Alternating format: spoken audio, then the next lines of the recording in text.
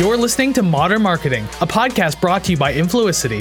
At Influicity, we build brand communities that drive revenue. Learn more at influicity.com. On today's episode, Influicity CEO John Davids talks with Seth Temko, former multi-CMO and strategist with FullOnStrategy.com. Seth, share with us your first insight. Okay. I think a really overlooked area and it touches multiple parts of business, but a lot of times it gets put in the product marketing camp, which is go-to-market efforts. So in my past, my history, I was a VP of go-to-market at a company called Yext, which is a marketing tech company. And I would say that companies large and small have pain and needs in go-to-market activities. So let me try to explain my viewpoint on go-to-market and how I talk to consulting clients about it. So go-to-market is this idea that you have products and services and you have opportunities in market. Now, typically you have multiple opportunities. And so you need to say, I can't do everything. I can't be everything to everyone. So what should I be? And what should I focus on?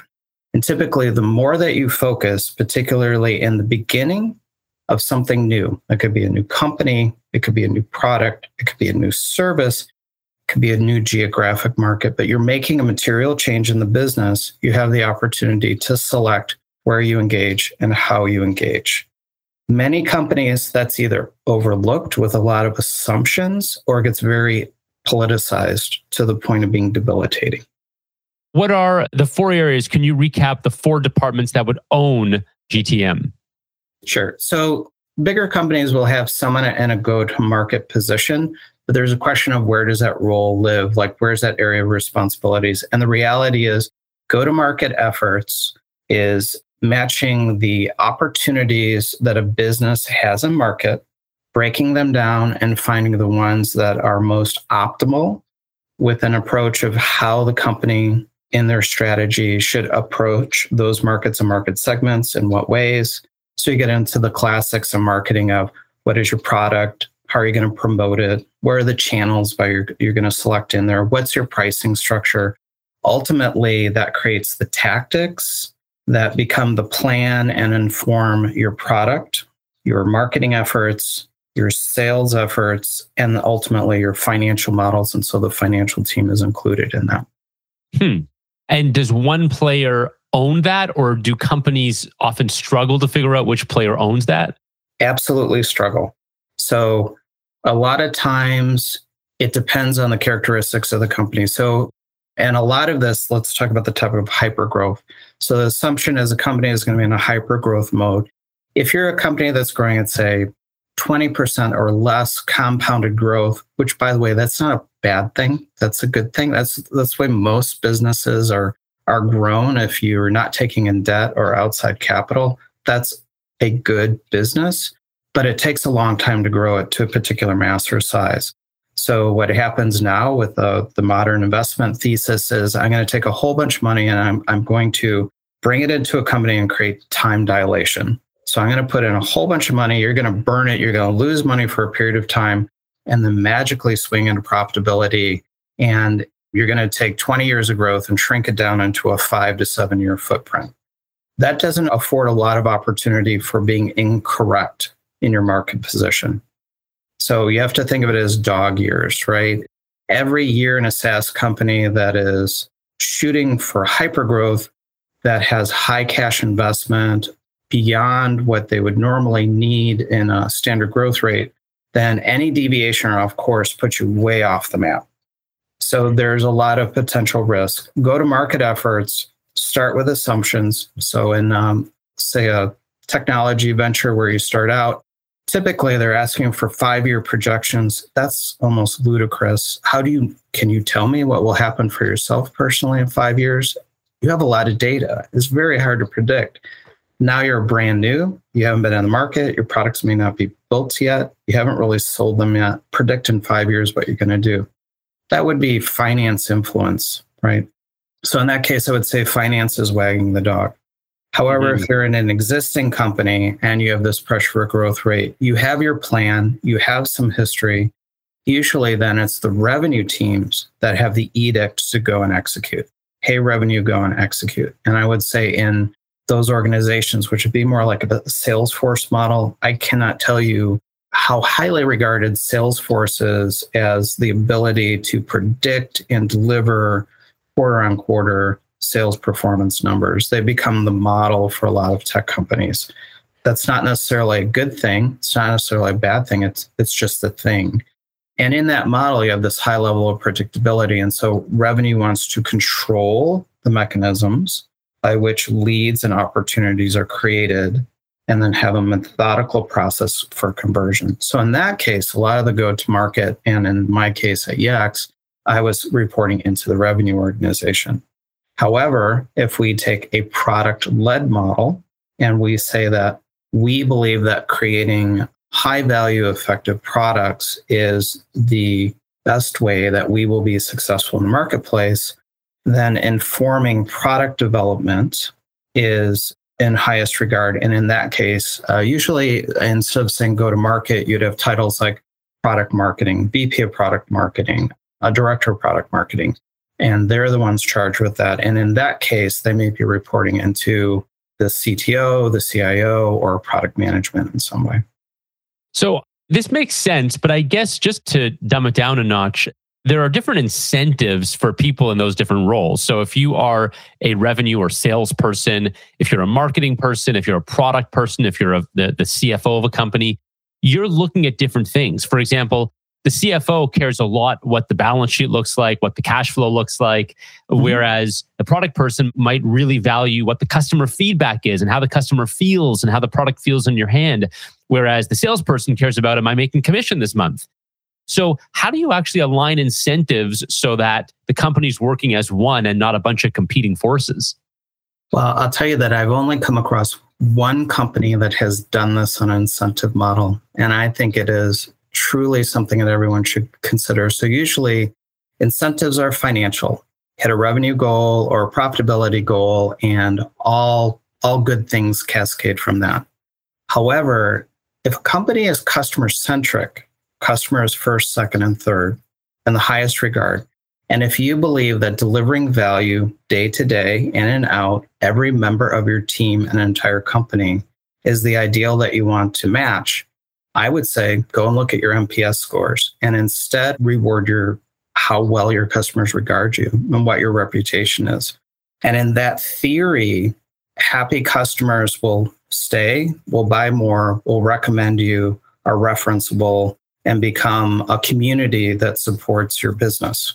One company out of probably 100 models that I've ever looked at. And if you're uncomfortable with it, do a hybrid model. Say 50% of bonus will be based on revenue metrics and performance, and the other 50% would be based on customer satisfaction, client satisfaction.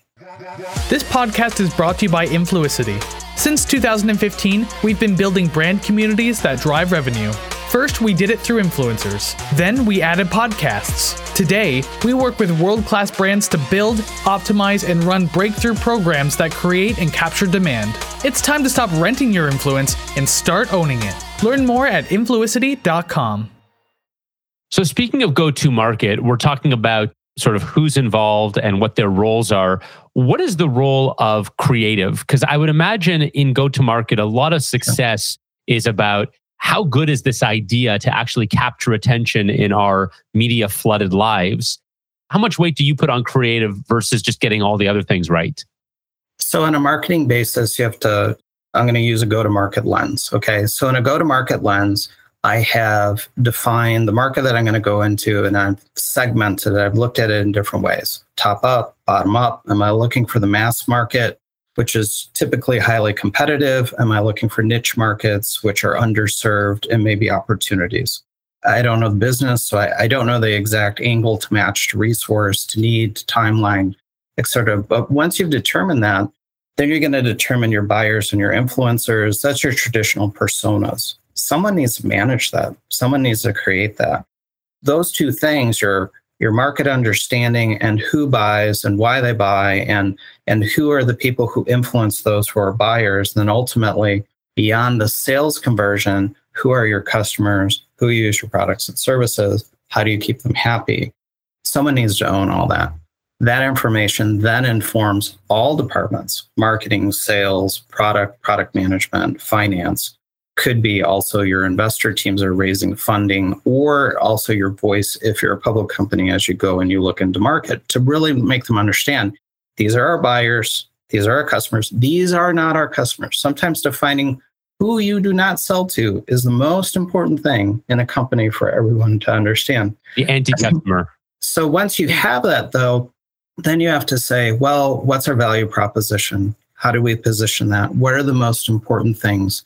What are the stories of the hero journey of the customer that are created that then become the standard communications internally? So everyone's on the same page, being customer centric, and externally, the expressions of how you deliver value from the operators, from the customer's perspective, because potential customers, your prospects, want to hear from your customers. They don't really want to hear from you so much. They're not so interested in that. Those stories are not as interesting. If in your marketing communications, your company is the hero and you're telling your company's hero journey, you're off base. Your customers are the hero. And the stories that tell their success and how you help have a part, but it's their success. Those are the important things.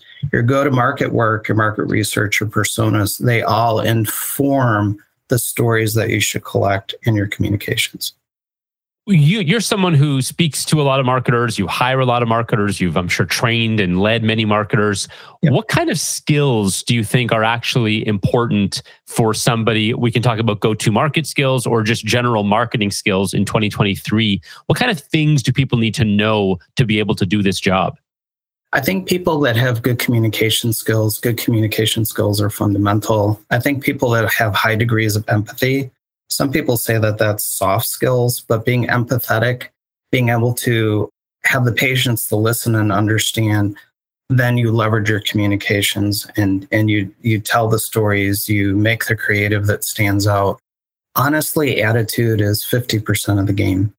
Hire people with positive attitudes that are constructive mindsets that want to learn, want to collaborate and contribute. It's half the battle.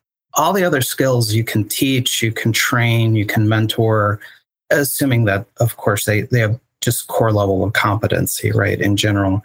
I think marketing is an interesting career path because, one, it's very diversified. So you can get from hard science all the way to really creative, artistic, and a whole range in between. And so people who are flexible, want to learn, who are contribute, that's the main thing. Everything else changes so quickly. How do you even keep up with it? You have to love to learn and pivot because you do that a lot in this industry.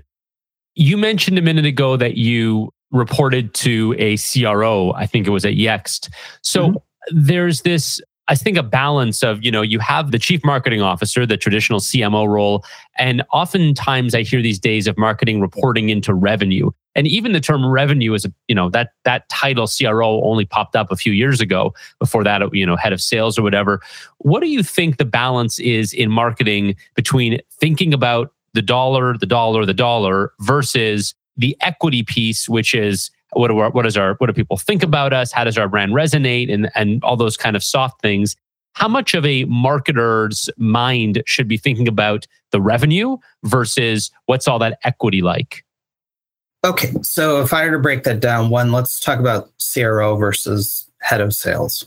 So typically, if you say someone's a VP of sales or chief sales officer, then that's traditional sales process. So you have leads, you turn them in opportunities, you put them through a sales pipeline, you close the business, closed one, revenue is accounted for, gets billed, customer onboarded, and you're done, move on to the next. Chief Revenue Officer is a broader view that says any avenue that generates revenue, so that traditional method we just talked to is included, but also renewals, account management, services, consulting. If you think about it, there's other contributors. Usually it's not the majority of revenue, but it's this reoccurring revenue that occurs. That all flows up to one person because there's a philosophy or an attitude that says you can't separate it. It's part of the overall prospect to customer and then retained customer journey. So there's some validity to it. And for SaaS models that also have consulting components, kind of makes sense to me. So that's a little bit of why CRO. As far as like CMO or a head of marketing, I would say one that most organizations are really challenged to understand what marketing does. And it depends on the perspective of the department. So revenue believes that marketing's job is to help them deliver more revenue, period, stop. Okay, well, that's demand gen, usually. And then if you look at the valuation of the business, or if a business is large enough, then this idea of brand equity is in play. So certainly it's understood by some companies, usually consumer goods companies like Nike. There's undeniably brand equity there. You put a swoosh on anything, you get paid more for that item. Period, stop. There's brand equity there. But how do you value that in a software company or a SaaS company or a services company? Like, unless you're very large and established, usually meaning cumulatively over a period of years, you've spent millions or billions of dollars building awareness and educating people about your capabilities, should it be valued? I think brand is pretty simple. It boils down to customer-centric and this idea that you do continuous value delivery, number 2. And number 3 is every single member of the business is responsible for that brand. That's the key to a successful brand. Everything else, if you stay focused on that, everything flows from it. Your products flow from it, your sales engagements, your marketing messages, how you handle the customer support and success, even your finance teams can be involved with that. So in doing that, you need a clear understanding. And once again, we got back to our personas and our buyers and our stories and our journeys. And that's how I'll tie that all together. You make it sound so easy. I guess that's why you're the CMO. That's why. That's why. But CMO is a tough job. So in an organization, there's the battle of the budget, is how I would say it. So usually there's a lot of pressure from finance and revenue. Once again, hypergrowth curve, we want to grow really fast, time dilation. We're going to shrink the period of time that we have allowed ourselves for certain levels of achievement or success. Where do we spend that money? That money is limited. So demand gen has gotten this reputation of being scientific. I spend $1, I get $1 plus back, hopefully. Software companies, MarTech companies, Marketo, Pardot, all these software companies have done a great job of convincing everyone that indeed this is what you should do. Facebook, Google, they love convincing us that this is what we should do. The reality is everyone feels that they have visibility and control. You're going to find in finance and revenue teams, sorry to stereotype, but visibility and control, predictability is a big deal. And that's the mindset that they have. So there'll be a lot of pressure to use traditional demand gen technologies and efforts. Brand is seen as soft. And so what marketing departments need to do is measure and show brand impact, brand influence, brand gains, and then map that to revenues. And you can do that. I hope so. Okay, Seth, this was amazing. Thank you so much for sharing these insights today. Thank you, John. It's always a pleasure. Thanks for listening to Modern Marketing. This podcast is brought to you by Influicity, empowering marketers to build customer communities that drive revenue. We create massive demand via social, influencer, content, paid media, and of course, podcast. Learn more at influicity.com.